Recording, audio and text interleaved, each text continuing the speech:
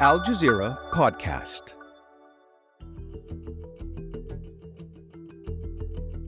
A brazen attack and a reminder that the violence in Syria is far from over.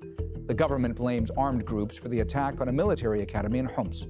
So, has Bashar al Assad really won the war? And what role do foreign parties play in Syria? I'm Mohammed Jamjoom, and you're listening to the Inside Story podcast, where we dissect, analyze, and help define major global stories. All right, let's go ahead and bring in our guests from Moscow. Alexey Khlebnikov, a Middle East specialist at the Russian International Affairs Council. In Ankara is Omer Ozkizilcik, a foreign policy and security analyst who focuses on Syria. And from Norman, Oklahoma, we have Joshua Landis, director of the Center for Middle East Studies at the University of Oklahoma and editor of the Syria Comment blog. A warm welcome to you all, and thanks so much for joining us today on Inside Story. Joshua, let me start with you today. Was this the most coordinated use of drones when it comes to an attack in Syria against the government that we've seen? And from your vantage point, who might be behind this attack? Well, there are a number of groups that could be behind it, but this is definitely what we're seeing today is a major upscaling of the technology being used by the opposition. Now, the opposition has been using drones since 2018. Russia said it had shot down or captured over 200 drones in 2020. So this has been a constant effort on the part of the opposition groups in Idlib to carry out effective drone strikes. This, by far, is the most, damaging strike to the Syrian regime, and it's going to cause a big change in the way the war is carried out. And as we're seeing already, the Syrian government is retaliating with tons of force in order to try to stop this. Who could carry it out? There are a number of groups that are splinter groups from Al Qaeda in Idlib region, and the Syrian government and those groups have been battling each other for weeks. Only 2 weeks ago, about 20 soldiers were killed in Hama province by an incursion from Idlib. The regime pounded back. Just yesterday or 2 days ago, the government said that it had killed 20 soldiers from one of the militias. And this has been going on, this tit for tat war. So this is an escalation, but it's a very big escalation. Yeah, Joshua, that's what I was going to ask you about next, because it was reported that Syria's defense minister had attended the graduation ceremony at this military academy in Homs, but that he left minutes before the attack. This is a major security breach, right? I mean, how big of a blow is this to the Syrian regime?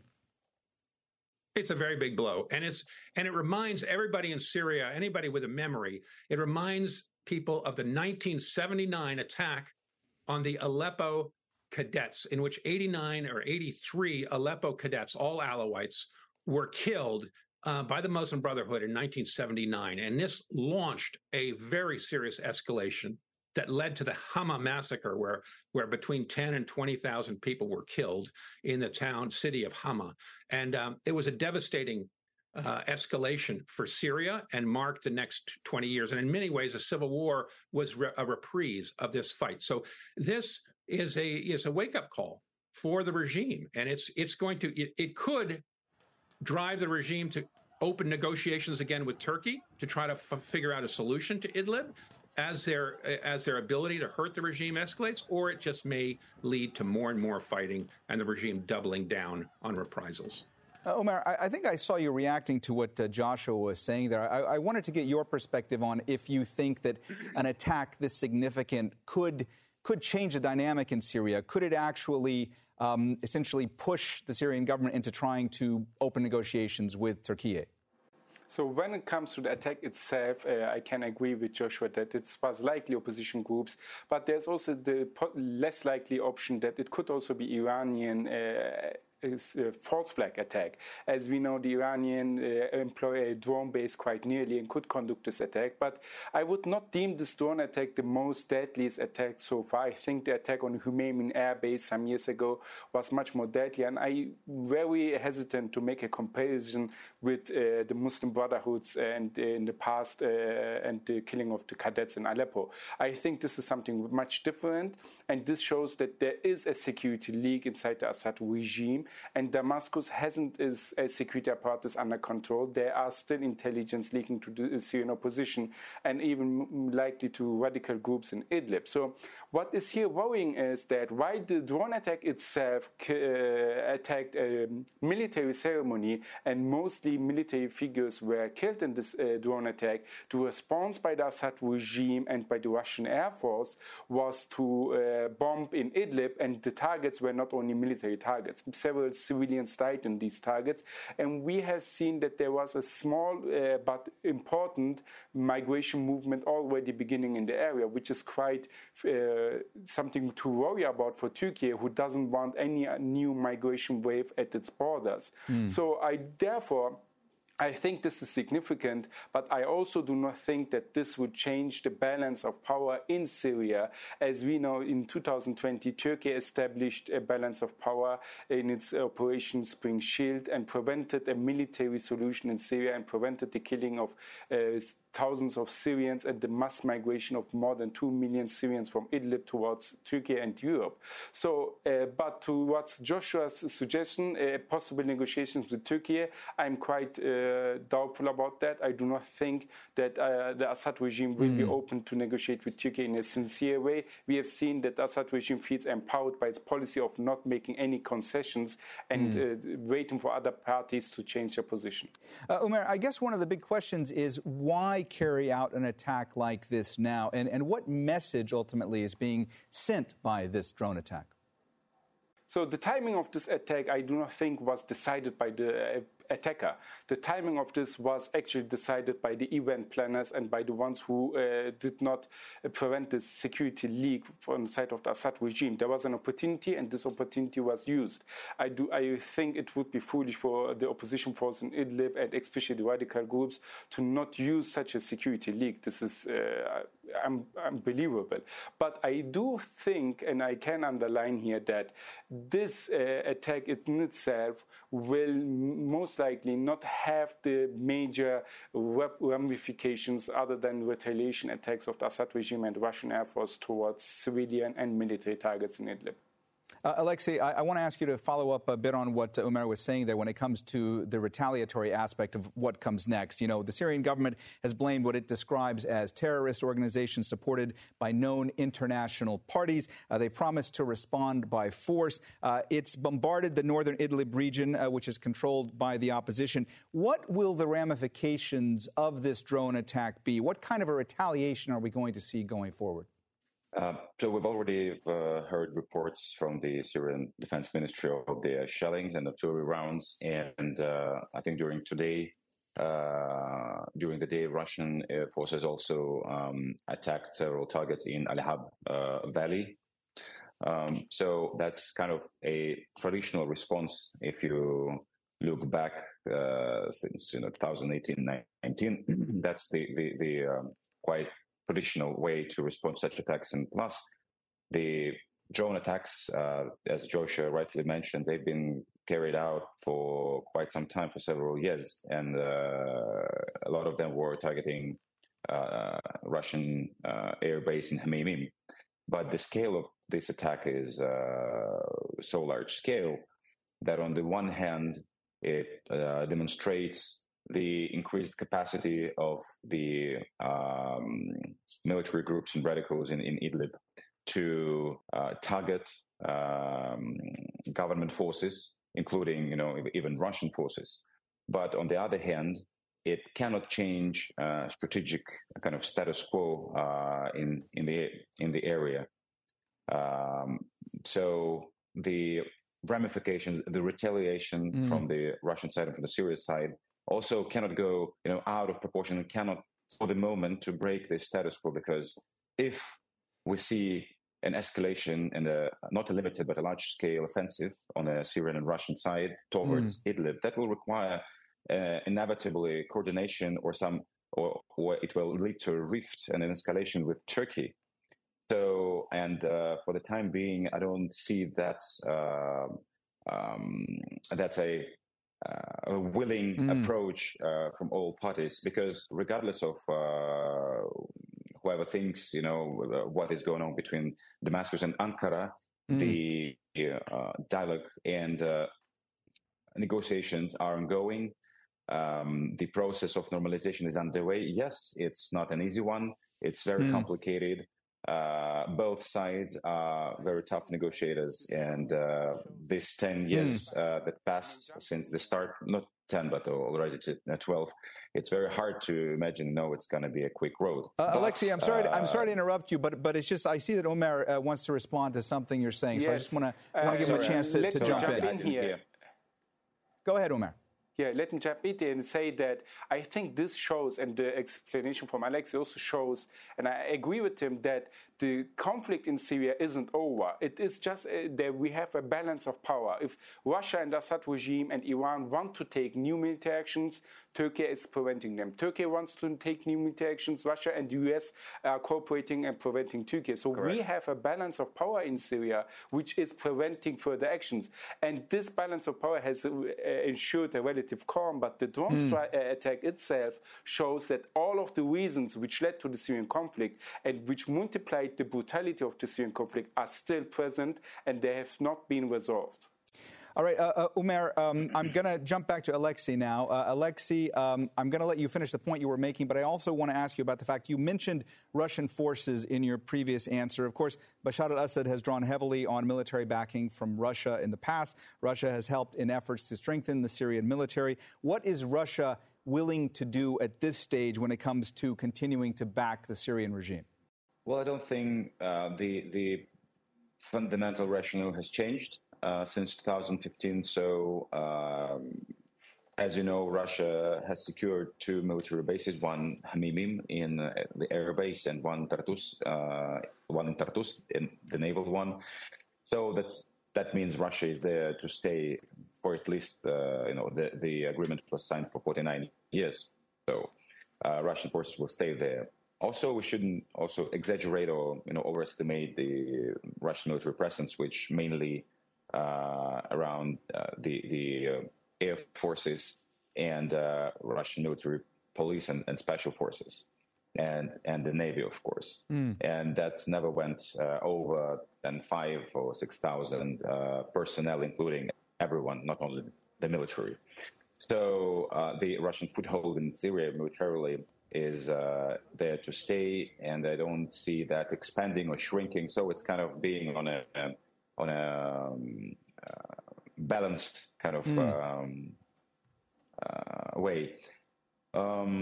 As for the future, again, it's also Russia never aimed at growing its military capacity inside the country, because from the very beginning, back in 2015, when Russia decided to step in with its air forces, that was kind of a labor division with Iran, who provided more of a ground forces on the ground, and Russia provided cover from the sky.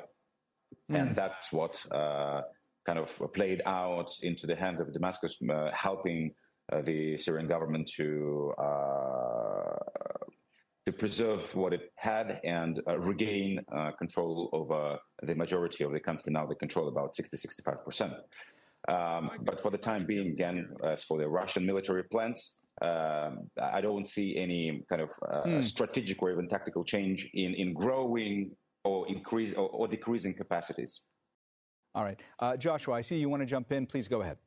Both Omer and Alexey have talked about the balance of power being fairly stable in Syria, but I would underline that we've seen in every sector of Syria, whether it's the Turkish-dominated sector, American or Russian and government sector, there has been great instability in the last few weeks. We're watching right now as Turkey takes revenge for the PKK attacks in Ankara the other day, and has killed 20 to 30 people in the northeast Syria, destroyed a lot of infrastructure. America shot down a Turkish drone. And we've seen fighting also in North Aleppo between various groups who are jockeying for power. And we've seen demonstrations in the Jebel Druze and instability in Syria. I think in some ways, the poverty, the growing economic despair of Syrians in every sector is causing great instability. And this kind of violence that we're seeing, the uptick in violence, whether it's between Kurds and Arab tribes in the northeast or the Druze, People are despairing in Syria. There is not a good answer to Syria, and between sanctions, corruption, and this constant warfare, I think that we're going to see more instability. This is not a stable situation in Syria. I mean, Joshua, you're talking about the instability. You know, President Bashar al Assad says that his country is no longer at war. But everything you mentioned and the brazen attack like the one that happened on the military academy in Homs, I mean, doesn't that all belie that statement?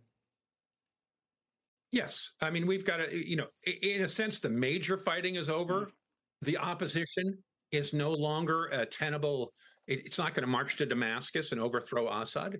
But it's extremely unstable. And between sanctions and economic collapse in the region, we're going to see a lot more instability. And that's, I think, why Arab governments have pushed to normalize with Syria in a desperate attempt to try to kickstart the economy. But of course, America and others and Europe don't want that normalization. They've said, no, we're not going to lift sanctions. The effort to go to China by Bashar is, in a sense, because of American pressure. The Arabs did not stop because of American pressure. They stated that they stopped the talks with the Assad regime because let's just let Joshua finish. Rejection. Let's just let Joshua finish, then I'll come to you for your response. Go ahead, Joshua. Right. No, it's quite clear that, you know, the Arab governments normalized with Syria because they understand that Assad is not leaving, but they also worry that the situation is getting worse. There's going to be more refugees, there's going to be more drugs, there's going to be more instability.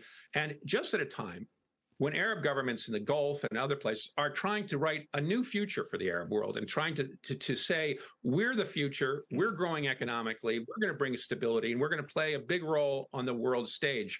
But this undercuts that entire message. Omer, I know you wanted to jump in. Go ahead. Yes, let me say, first of all, the Arab normalization is now stalled. There isn't any real progress.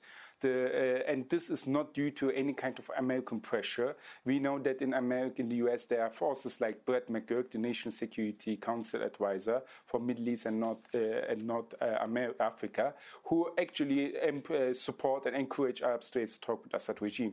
The real reason why the Arab states stopped and stalled the negotiations and normalization process with the Assad regime is because of the Assad regime's unwillingness and non-capacity to provide for the Arab demands. The Assad regime has not taken any steps towards Arab states. It was so far a one-way route, and the Arab states are they're fed up. They don't want to go if they don't see any counter reaction from the Assad regime, and if they don't see any steps taken by the Assad regime. And here I think the Arab states did not talk to the Assad regime because they wanted to make peace in Syria and they want to increase the livelihood of the Syrians. No.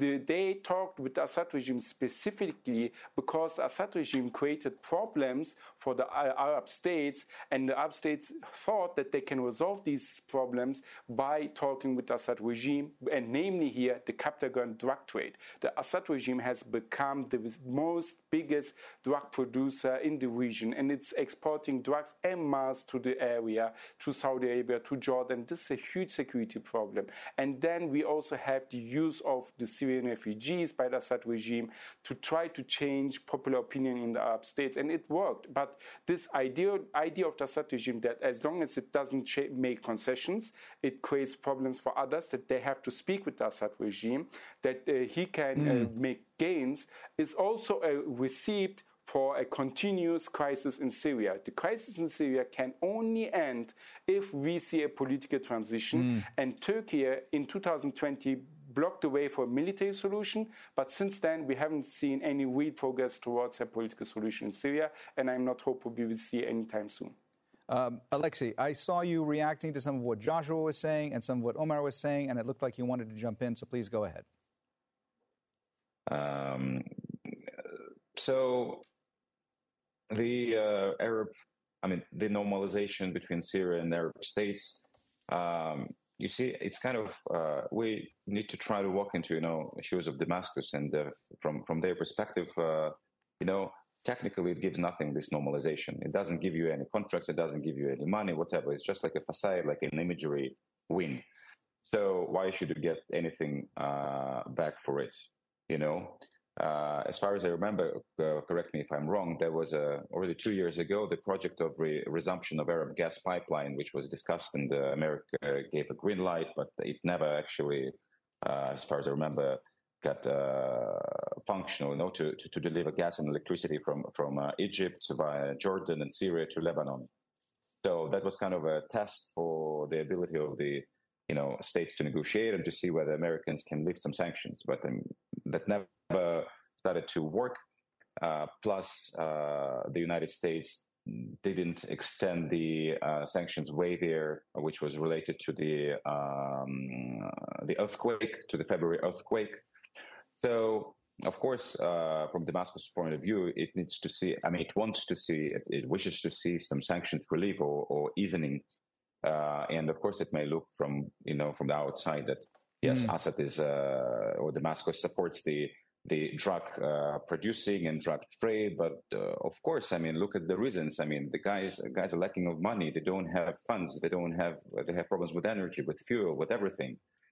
And so many examples in the history when some act as lack of money. Drugs are quite convenient tool to try to at least fix some problems with that. So we need to probably be more pragmatic in that sense and be more honest with Alexey, evaluating it, at least this. Alexey, I'm sorry to interrupt you. It's just that we are starting to run out of time, okay. And I want to go to Joshua. Joshua, we've talked about a lot of the different dimensions of the conflict in Syria, but I want to talk about the humanitarian needs of Syrians at this stage.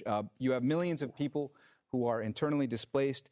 There are millions of Syrian refugees and asylum seekers who have fled Syria. How bad is the situation currently? And from your vantage point, is the international community doing enough to help? The international community is not doing enough to help. The Syrian situation is very desperate, and that's why we're seeing, I think, so many disturbances around the country, and it's going to get worse. The Syrian people are really the pawns and trapped in this larger conflict that we're hearing about right now. But this clash between Russia and the United States, between Iran and Saudi Arabia, and between various sects within Syria. It's going nowhere. It's going down. And economically, more and more Syrians are leaving. We see them continuing to go over the border into Lebanon and Jordan. And instead of reversing and Syria rebuilding, all the powers, in a sense, are conspiring to keep Syria in ruins.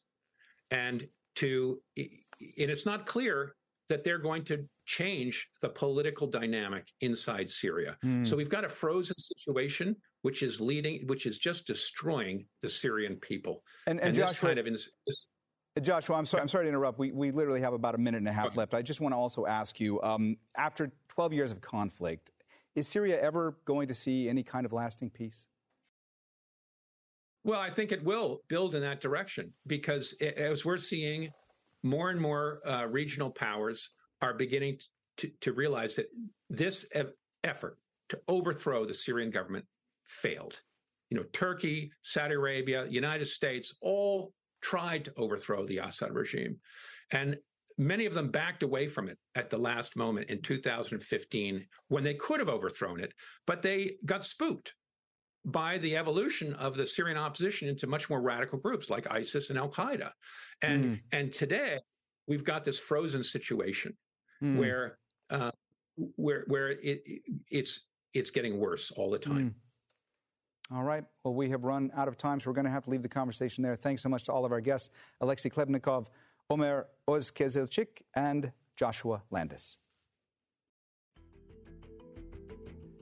This episode was produced by Mohammed Al-Aishi, Sarah Gill, Laurent Peter, and Gemma Harris. Studio sound was by Hasib Hashmi. The program was edited by Alexander Kohler, Linda Wynn, Vanessa Keneally, and Joe DeFrias. Be sure to subscribe to the Inside Story podcast to catch every episode. Thank you for listening. Tune in on Saturday for our next episode. Coming up on The Take, is Ukraine's new law mandating women with a medical or pharmaceutical degree to register for conscription a sign of the shifting roles of women in Ukrainian society? That's The Take by Al Jazeera. Listen wherever you get your podcasts.